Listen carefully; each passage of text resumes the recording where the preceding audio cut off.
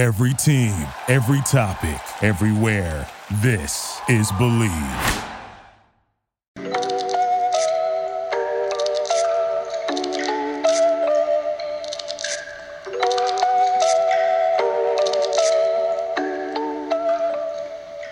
Good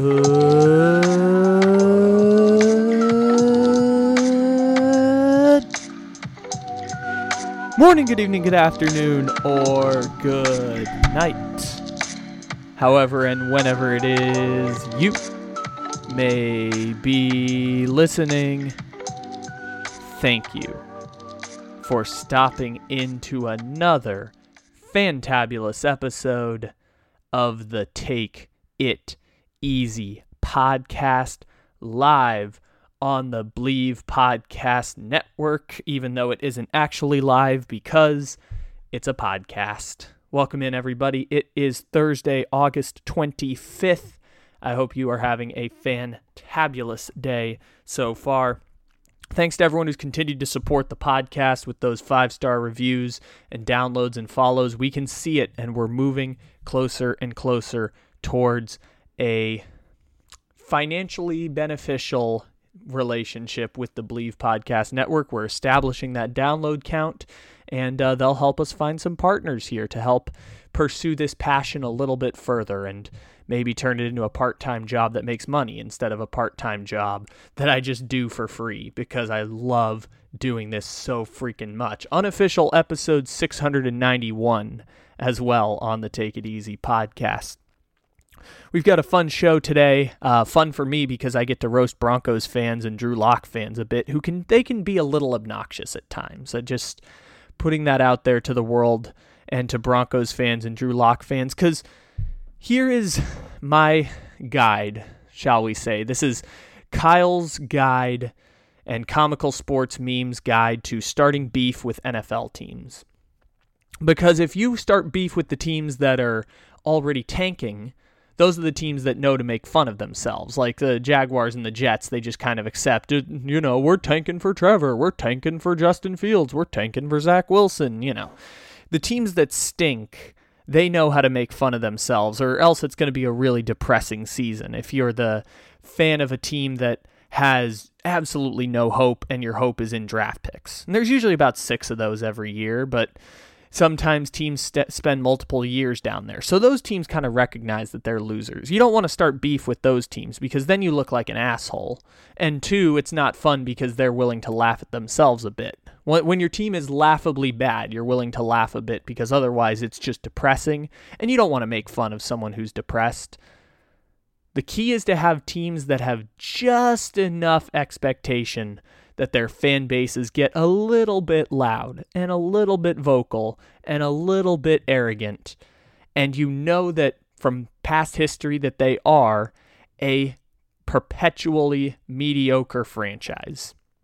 And who are the teams that have done this for me for the past 4 years of my life? It is the Bears, it is the Giants, and to a lesser extent, it is the Denver Broncos. So those are the teams that are the best to make fun of because their fan bases have irrational expectations for franchises that have been perpetually mediocre for the past 6 years in the case of the Broncos, 9 years in the case of the Giants, and 15 years in the case of the Chicago Bears.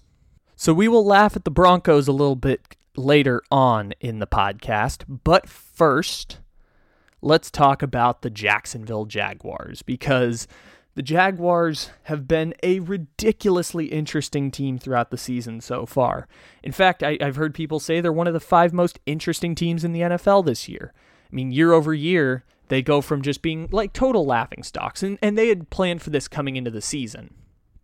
Last year, the Jaguars were planning to be terrible. And by the way, I was going back through some old archived podcasts, and in June of 2020, during the heart of the pandemic, we did a podcast where when I was listening to a random snippet of it, I did mention the plausibility of the Jaguars trying to tank for Trevor Lawrence. Just like to throw that out there. June of 2020, we were talking about the Jaguars tanking for Trevor Lawrence along with Washington. So it was already in the realm of possibility. And we knew the Jaguars were going to be bad. They were designed to be bad. It's why they wanted Gardner Minshew to be the starter last year. and when they won that first game of the season, why we were all baffled at the Jaguars being 1-0. Quick reminder, they did not win another game the rest of the season. They finished 1-15 after winning in week 1. The last team to do that, 2003, the Carolina Panthers, when the Panthers started 1-0, lost 15 in a row, walked away with future first ballot Hall of Famer Julius Peppers as a result of that, and 3 years later they were in the Super Bowl. But the Jaguars may not be that good or that close to turning things around, but the Jaguars still are an interesting team.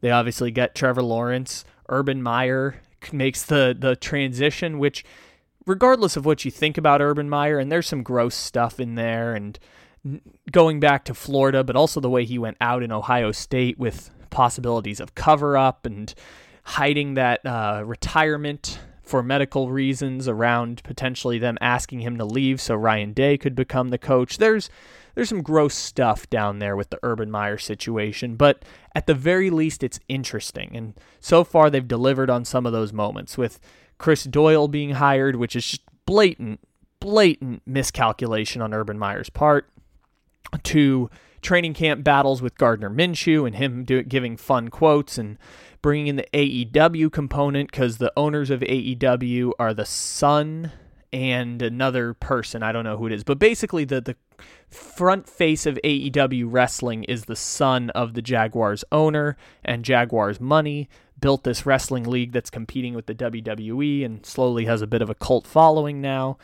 And the Jaguars have done all kinds of interesting things so far this season, which is good because we'll stop caring about them around mid-November when they inevitably suck and we can stop caring about the Jaguars. But this is where things get a bit interesting for the Jaguars, is Travis Etienne. Now, did it take 3.5 minutes to get the long way to Travis Etienne? Absolutely. But it's been really interesting over the past 2 days because Travis Etienne is now out for the season. And I didn't even see the play that he got hurt on, but it was in the second preseason game on Monday. He caught a pass, and then one was, I think, overthrown or something. And then he was gone after that, and he was on crutches, and they were saying that they would need further evaluations, but it didn't seem too serious. And then, boom, Lisfranc injury, which is basically the two plates of the foot are off center. Lisfranc injury, season over for Travis Etienne before it even starts. And this came after, despite the fact that Walter Mitchell, our buddy from Revenge of the Birds, and the Red Rain podcast, which we recorded yesterday, and you can check out over on Revenge of the Birds on SB Nation, even though Walter loved Travis Etienne and really wanted him on the Cardinals, it was a really, really strange pick at the time. First of all, because, and noted, this is the previous regime of Doug Marrone. Trent Baalke is still there. I found out Trent Baalke was working with the Jaguars, but this was obviously the Doug Marrone regime, and Urban Meyer's the shot caller with the Jaguars now, so obviously he's making the calls here, and goes against first cutting Leonard Fournette last year before training camp, and then having James Robinson be the third leading rusher in the NFL. They drafted a running back in the first round, which is already a risky proposition. But one of the things we talked about leading up to the draft is that Etienne was one of those guys you could kind of make the case for drafting in the first round. Najee Harris, definitely home run hit.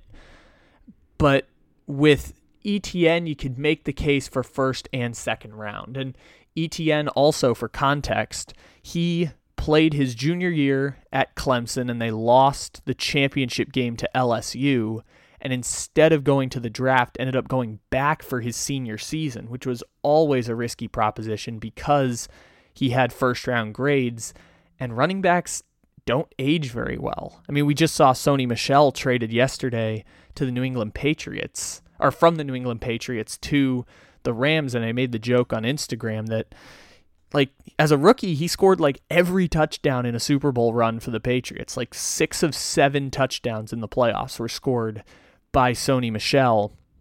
And then he just didn't produce anything else after that. And people were bringing up the fact that he was drafted before Nick Chubb, but I'm even scared of Nick Chubb going forward because of how quickly the running back position ages. And any running back that misses a full season is already super concerning, which is compounded when you realize that Travis Etienne is going to be 23 when he plays his first snap, presumably for the Jacksonville Jaguars.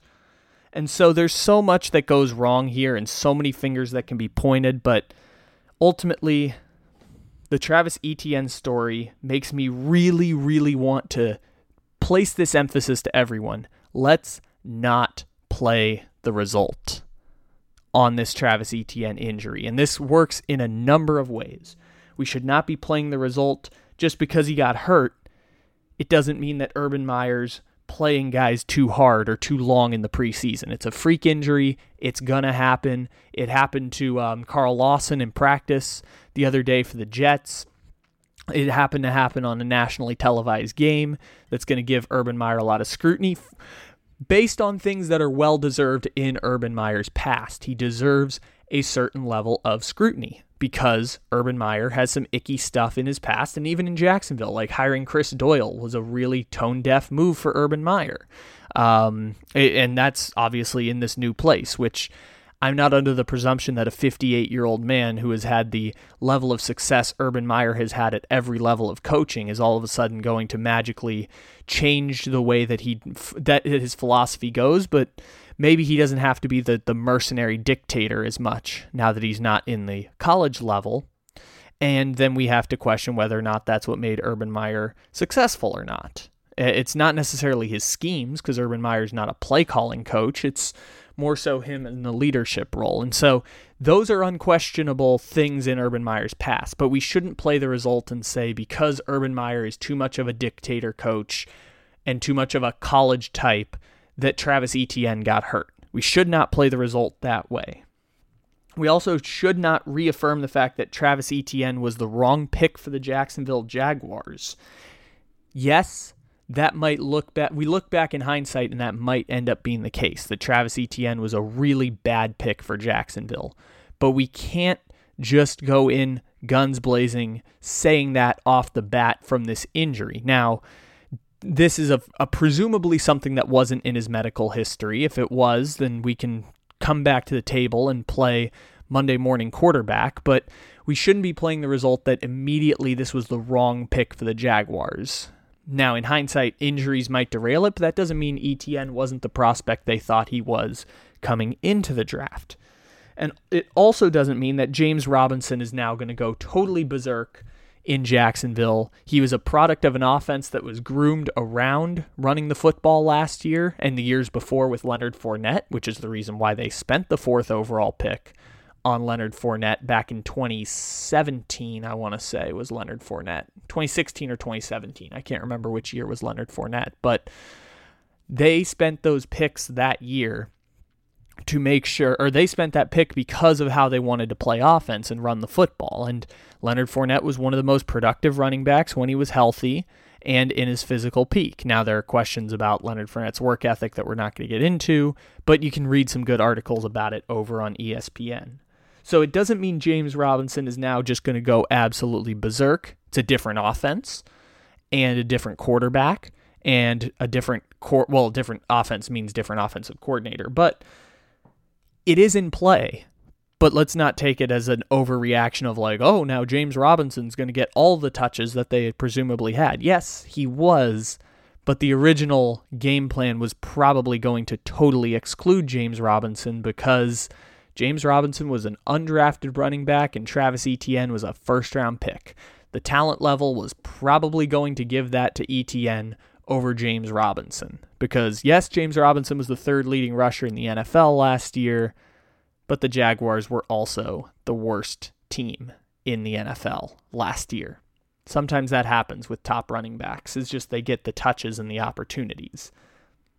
And finally, in playing the result or trying to not play the result, this doesn't mean that Travis Etienne was wrong for staying an extra year in college and going to the NFL after the 2020 season instead of 2019. Now, financially, we don't know what the difference would have been because we don't know where Travis Etienne would have been drafted had he gone into the 2020 draft. Financially, I think that's a victory for whoever didn't pick him But again, that's just the unfortunate part of a freak accident. And Travis Etienne is going to maybe still be a productive running back or be a first-round pick. Because remember, he was drafted similarly to where Josh Jacobs was. And Josh Jacobs, we don't think of Josh Jacobs as a wow type of pick, and he's been a Pro Bowl running back in the past.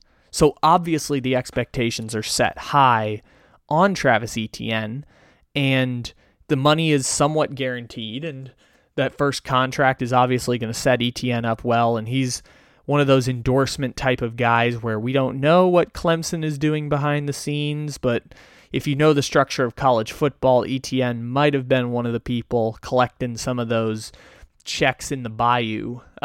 We don't know exactly. It's a little reckless speculation, but it's the nature of college football. I'm not trying to say it like salaciously. Like, it's just the nature of college football that the money was still pretty secure being the star running back at Clemson and the ACC's all-time leading rusher, and he got that first-round money from the Jaguars, about $3 million of it guaranteed. So this doesn't verify that, they should always go to school or they should always leave to the NFL, even though 80% of the time, and this is again based on no statistics, but a majority of the time, I won't put an exact number on it, but a majority of the time, which could be anywhere from like 55% to 95%. I understand I'm giving myself a wide gulf here, but a majority of the time, you should secure the money when the opportunity is there, especially when it comes to NFL dollars. And college football math is changing because of name, image, and likeness and creating a new economy out of endorsements. But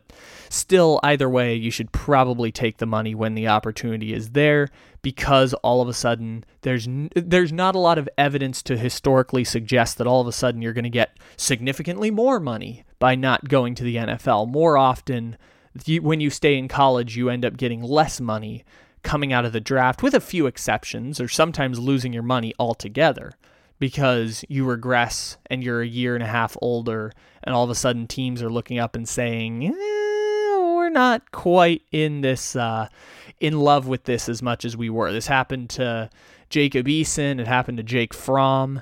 Is that Jake Fromm had people fooled after his junior year, came back, and then ended up being like a 6th-round pick because people realized he was not a first-round grade like people had initially assumed coming out of Georgia. And so usually people go down because they're a year older, they've got a year worn on the body. If math suggested that staying longer in college, or staying the extra year, because college you have to play 3 years of college football before getting to the NFL, staying the extra year, if it proved that it did lead to better financial opportunity, more people would do it. But in this case, there's not a lot of historical precedent, only few exceptions that go on to prove the rule.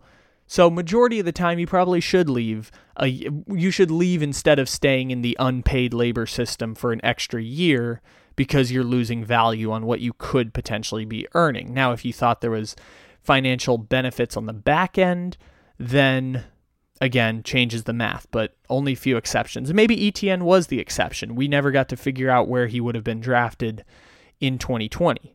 But still, it doesn't mean that Etienne was wrong for choosing it, because it means that we don't know if Etienne was wrong for choosing it because we don't know what he would have been in 2020. And either way, Etienne probably gets to in the end, maybe have a little bit more joy at Clemson, things that outside of finances that might actually make a difference. But again, we don't have the information to Monday morning quarterback it and say that any of these things are truths because of Etienne's injury. And again, it's not looking great for Jacksonville, but they're still super interesting going forward. And unfortunately for them, we're just going to stop caring about you once you start 2-6 and you're battling the Houston Texans to avoid last place in that division and getting like the number 7 pick in the draft, like you've been doing for the past few seasons until last year, where you just decided to be all-time bad and get a once-in-a-generation talent as your reward for it. So thanks for making things interesting, Jacksonville, and I'm not ready to totally just crush you for losing your first-round pick running back.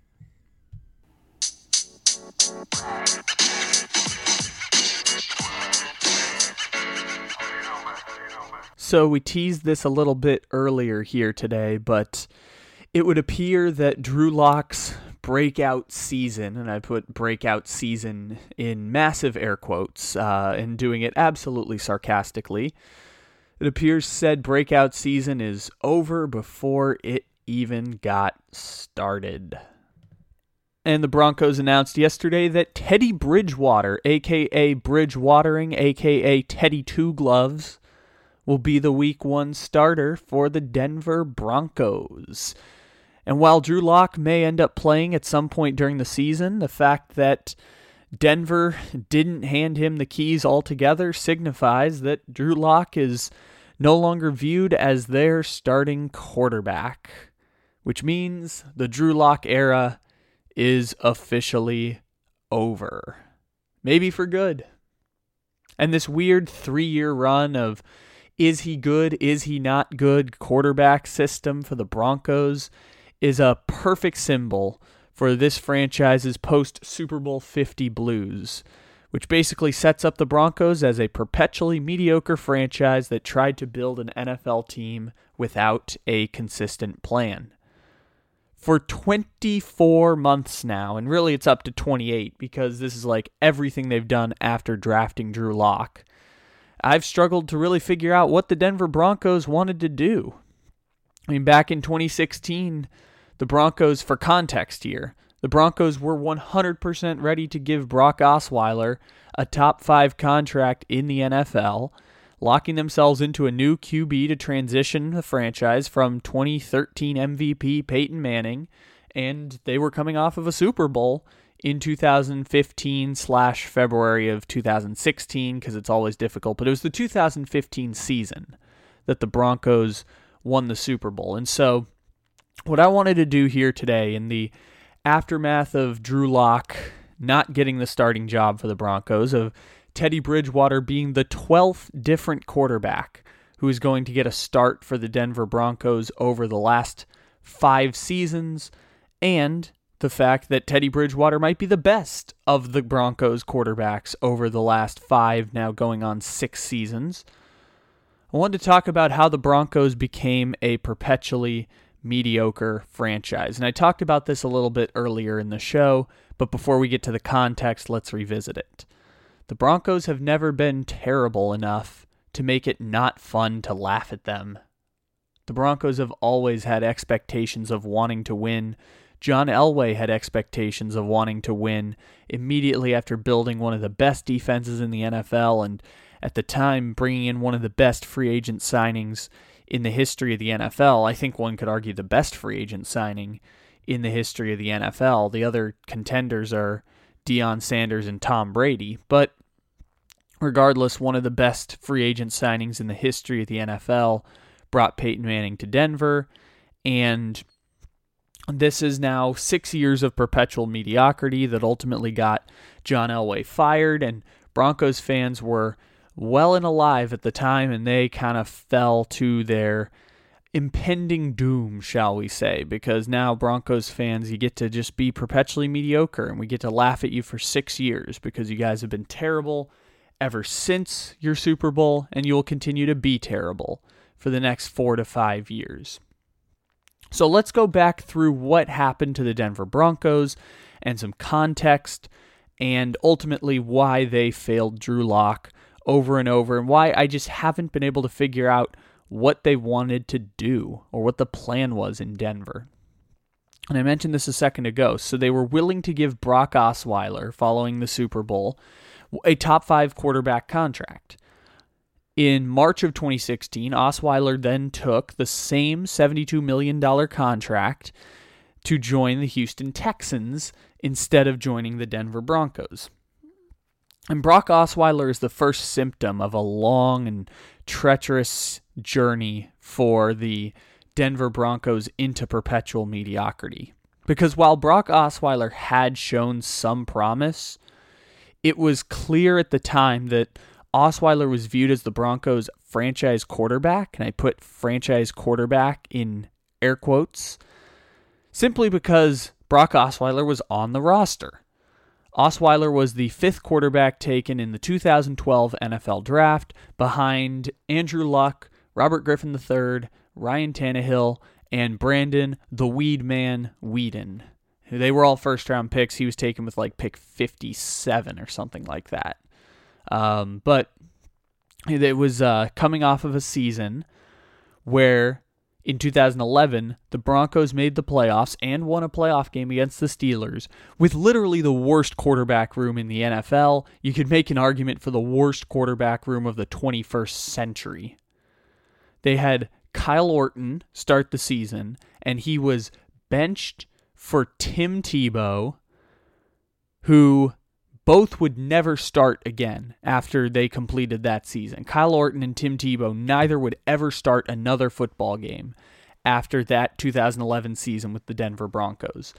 Those two combined had a 49% completion rate, 20 touchdowns, and 13 interceptions across 16 games that year. If you want to know a reference point in the modern NFL, Drew Lock, among qualified starters, there's about 35 qualified starters last year. Drew Lock had the worst completion percentage in the NFL at 57%.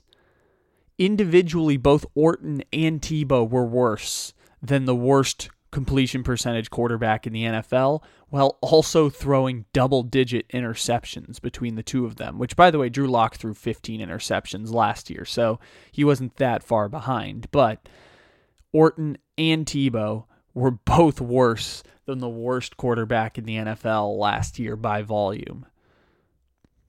And so the Broncos started from scratch in their quarterback room after that horrendous season.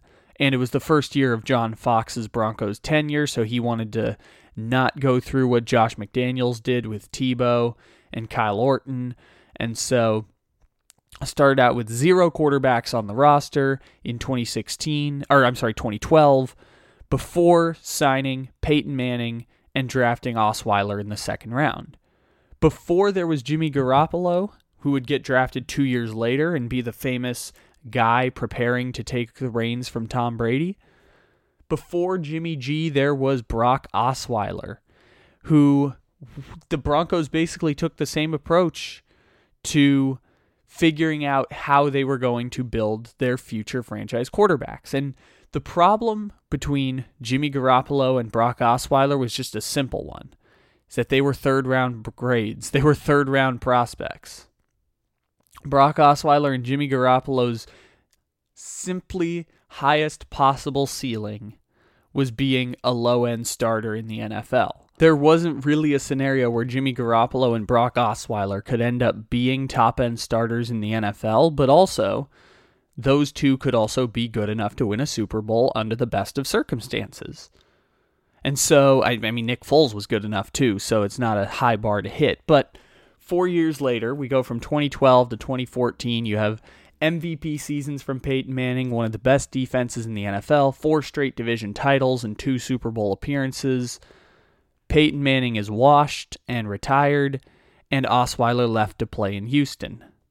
And so once again, the Denver Broncos had 0 QBs on the roster, but they'd had tremendous success in 2012 in filling their quarterback room. So they took literally the exact same approach to solving their QB troubles in 2012. And I gotta be honest, they haven't really changed their methodology for the next 6 years afterwards. They're just desperately trying to find the next Peyton Manning and do what already worked once. But in 2016, the Broncos signed Mark Sanchez and Trevor Siemian in free agency, neither of whom jumped off the page the way Peyton Manning jumps off the page, even with neck surgery. I had to test I'd rather want Peyton Manning with a broken neck than Mark Sanchez at 33 as my quarterback. But they get Mark Sanchez and Trevor Siemian in free agency and then traded up in the 2016 draft to get Paxton Lynch, who, by the way, is basically the same height and same weight as Brock Osweiler, both 6'8" quarterbacks. What followed for 3 years was one of the saddest rotations of fringe starters and backup QBs of my lifetime. Trevor Siemian won the starting job by default over Mark Sanchez and Paxton Lynch playing horribly in training camp. All three played at some point during a sad 9-7 Super Bowl defense, missing the playoffs with a still intact no-fly zone defense. Then in 2017, it was a revolving door of Paxton Lynch, Trevor Siemian, and the 4-game return of the one and only Brock Osweiler, who was traded from Houston to Cleveland in a salary dump, which, by the way, Cleveland got the pick that became Nick Chubb out of that salary dump, and then cut and sent to Denver, where he started 4 games in a 5-11 2017 season. Then the Broncos threw a mid-level contract at Case Keenum, fresh off of an NFC Championship appearance and Minnesota Miracle-type season. And Case Keenum actually turned out to be the good one of the bunch, because he at least started all 16 games in a putrid 6-10 Broncos season that ended in Oakland in what we thought was going to be the last Raider game in Oakland, where the Raiders won and basically the team just quit on Vance Joseph. And Vance Joseph would get fired after 2 seasons of mediocrity and 11-21. And the Broncos continue to turn around a plethora of QB options in the draft for 2016 and 2017 and 2018. They passed up on Josh Allen in 2018. They passed up on Dwayne Haskins, instead trading down to pick 20 to get Noah Fant. And they finally settled on Drew Lock in 2019. And before y'all say anything about Dwayne Haskins, did Dwayne Haskins and Drew Lock really have that different of careers so far? Have things really gone that differently for Dwayne Haskins and Drew Lock? Because when you think about it, Dwayne Haskins got cut at the end of last year for going to a strip club. They're both backup quarterbacks from the same draft classes. They've both started about 15 games in their careers. They were both failed by their pitiful organizations. Are they really having that different of a career? Then, the real confusion kicks in. Because in 2019, after drafting Drew Lock, the Broncos put him up against Joe Flacco in 2019, who they acquired for a 4th-round pick before the draft, which was a little confusing because usually when you draft a rookie quarterback, it's because you have someone who's like already there and in waiting, and it's going to be like a passing of the torch, like a Tyrod Taylor to Justin Herbert type of situation, but Flacco had just been replaced by Lamar Jackson months before his trade. None of his contract was guaranteed. He wasn't really considered a long-term option in Denver. And ultimately, Drew Lock got hurt in training camp in 2019, and so Flacco got to be starter by default, even though it was pretty clear he was going to be the starter all the way through. And then Flacco suffered what we thought was going to be a career-ending neck injury in 2019, which put Brandon Allen into the starting spot. Eventually, Drew Lock recovered enough to win 4 meaningless games at the end of the 2019 season, which denied the Broncos a higher draft pick in 2020.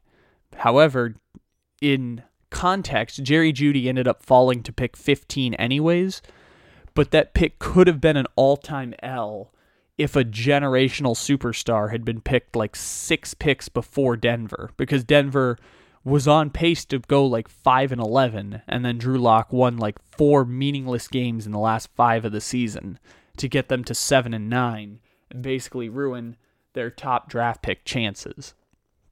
So had there been like a generational talent picked before Jerry Jeudy, it could have been an all-time L for the Denver Broncos.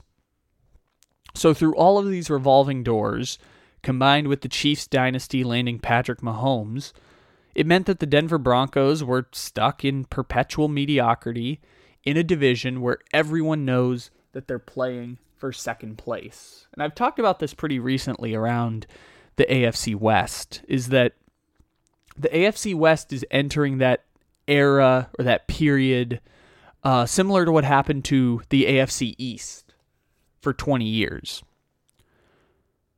The Jets, the Bills, and the Dolphins went through 2 decades of being some of the worst franchises in the NFL because the Patriots were dominating that division every single year. Occasionally, they'd get a wild card berth, but in the case of Buffalo, as soon as the Patriots dynasty arrived in 2000, the Bills did not make the playoffs. For 16 years, the Bills did not make the playoffs. And the Miami Dolphins, as soon as the Patriots dynasty arrived, have not won a playoff game since. They've gone 20 years without winning a playoff game. 1999 was the last time the Dolphins won a playoff game. 1999 was the last time that the Bills made the playoffs when the Patriots arrived. The Jets were in a similar position, so save for a 2-year Mark Sanchez, Rex Ryan Jets run when Brady tore his knee and when the Patriots were retooling and Mark Sanchez went into Foxborough and won a playoff game in New England. Save for those 2 years, the Jets have made one other playoff appearance across 20 years.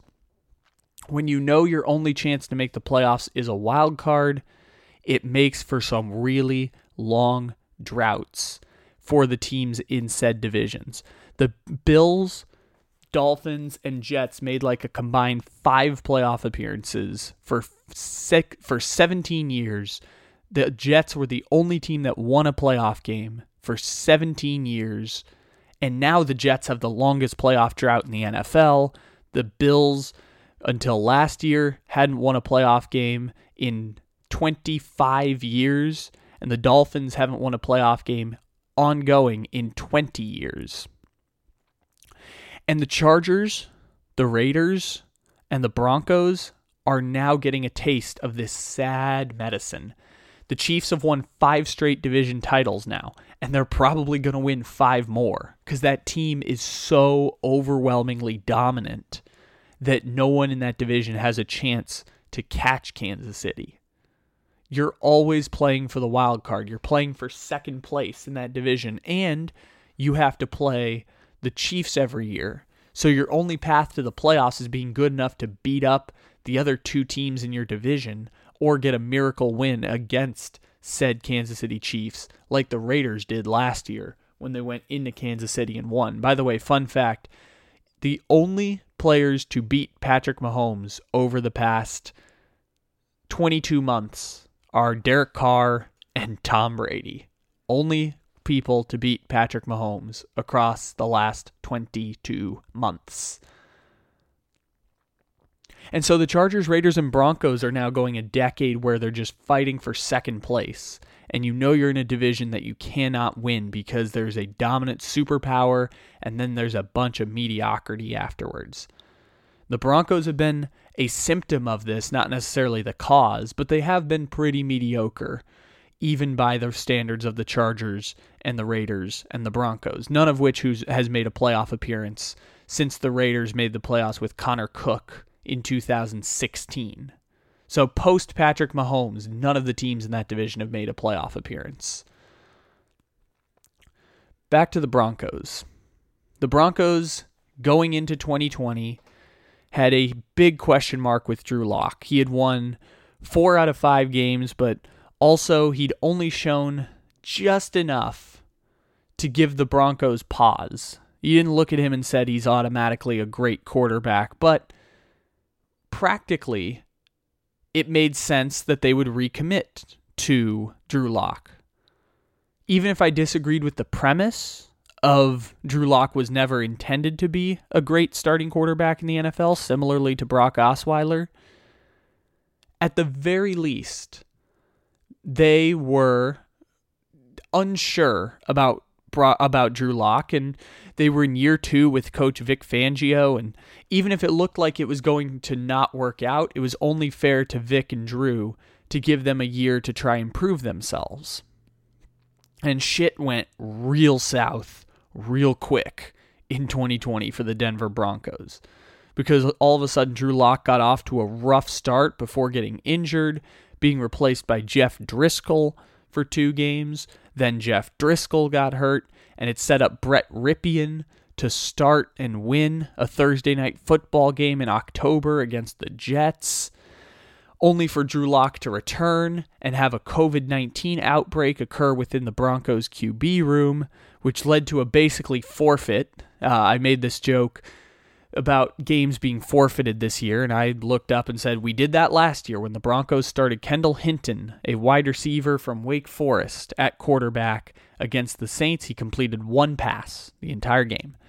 And they wanted to have an assistant coach who was a college quarterback start the game, but the NFL wouldn't let them, which is just unbelievably excellent. It's a perfect symbol of what the COVID 2020 time was, is how can we race to the dollars as fast as possible? We're not going to forfeit games. We can't postpone games. Sorry, Broncos, you're just going to have to forfeit this game because you guys kind of suck and the Saints are kind of good. So we kind of know how this one's going to go. We're just going to throw everyone out there at this point. So the Broncos limped in with a 5-11 record, and one of those wins was in New England in a game without Cam Newton or Stephon Gilmore. So take it with whatever grain of salt you want. John Elway was replaced as general manager, which almost always precludes a coach from getting fired in the foreseeable future. Which, by the way, Vic Fangio is going to be the first coach fired this year. No question. The Broncos held the number 9 pick in a deep 2021 quarterback class, but all of a sudden they seemed recommitted to Drew Lock until 3 days before the draft, when they traded it for Teddy Bridgewater from the Carolina Panthers. And Bridgewater, back when we first started the podcast and he was on the Saints, we started with this concept called Bridgewatering, which is basically that Teddy Bridgewater was going to be a high-end backup to secure his dough as a low-end starter and then kind of alternate that back and forth. So Teddy, who might be the best backup and worst starter in the NFL, seemed to be a bit of insurance to sit behind Drew Lock just in case they finally gave up on the Lock experiment. And the Broncos ended up passing on both Justin Fields and Mac Jones in the 2021 draft. While Patrick Surtain might be a great corner, it could go down as another all-time laughable draft pick in NFL history, the same way we laugh at the Bears for passing on Mahomes, the same way we laugh at the Giants for taking Daniel Jones.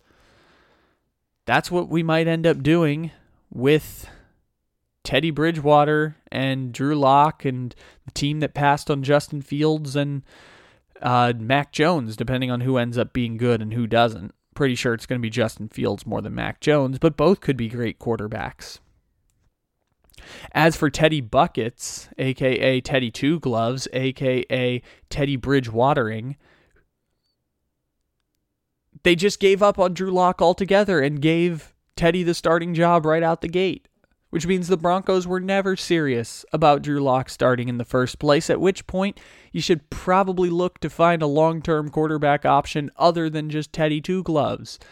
And the best part about all of this, apart from laughing at the Broncos fans who were swearing by Drew Lock just 2 days ago, is that this all might work out for the Broncos. The Broncos have a much improved offense and defensive line, and they have a deep group of skill position players with Cortland Sutton and the emergence of Judy, KJ Hamler, and Noah Fant. They've got a deep, young group of position players. And they get back Von Miller, and Teddy Bridgewater should at least be a slight improvement over the revolving door of crap they've had at quarterback across the last 5 years. I don't know how good or bad Denver will be this year, even with all their failures at the most important position in all of sports. I know they won't be Super Bowl good, that much is obvious. Like, they're definitely not that good. But to say that they're going to go 4-12 or 7-9 or even make the playoffs, and if they sneak into the playoffs like the Bears did last year, is that enough to save Vic Fangio's job? Is it enough to just get him an extra year when very clearly this whole system is falling apart and they have a new GM who's probably going to want to hire his own coach? Ultimately, the Broncos have been perpetually mediocre for 6 years now. and they've had a 2000s Browns level failures at the quarterback position. Like, I know we laughed the Browns having like 24 quarterbacks across 12 years, but the Broncos have done half of that across 6. They've done 12 different quarterbacks across 6 years now. And they play in a division where there's no chance they'll be competing for first place over the next 5 years. They are, by conventional definitions, a perpetually mediocre franchise right up there with Detroit, Cincinnati, Miami, Jacksonville, the Raiders, and both of the New York teams. Maybe the answer is bottoming out and rebuilding from scratch. Maybe it's letting a new GM and new coach plug in a big money quarterback and fight for a 10-7 playoff appearance. Maybe it's not learning from your past mistakes and going in with no plan at all, as it appears George Patton has done in his first 7 months as GM of the Broncos.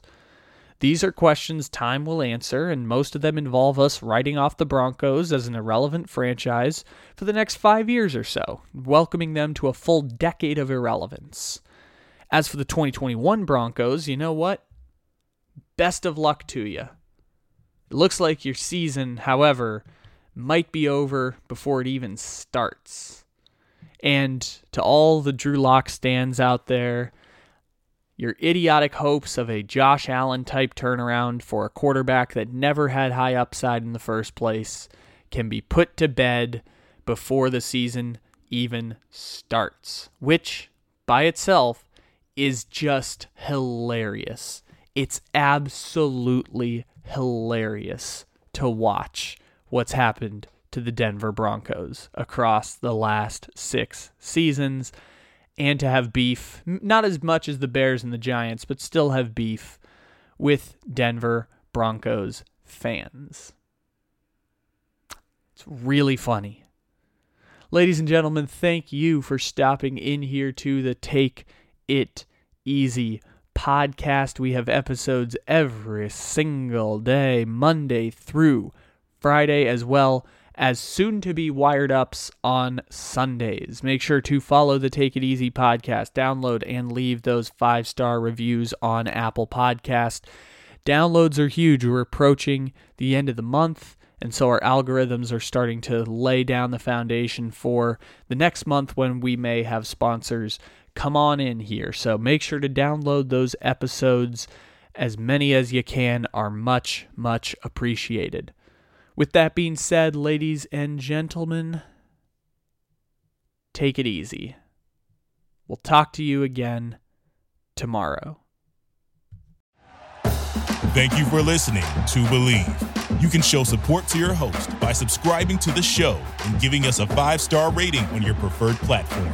Check us out at Believe.com and search for BLEAV on YouTube.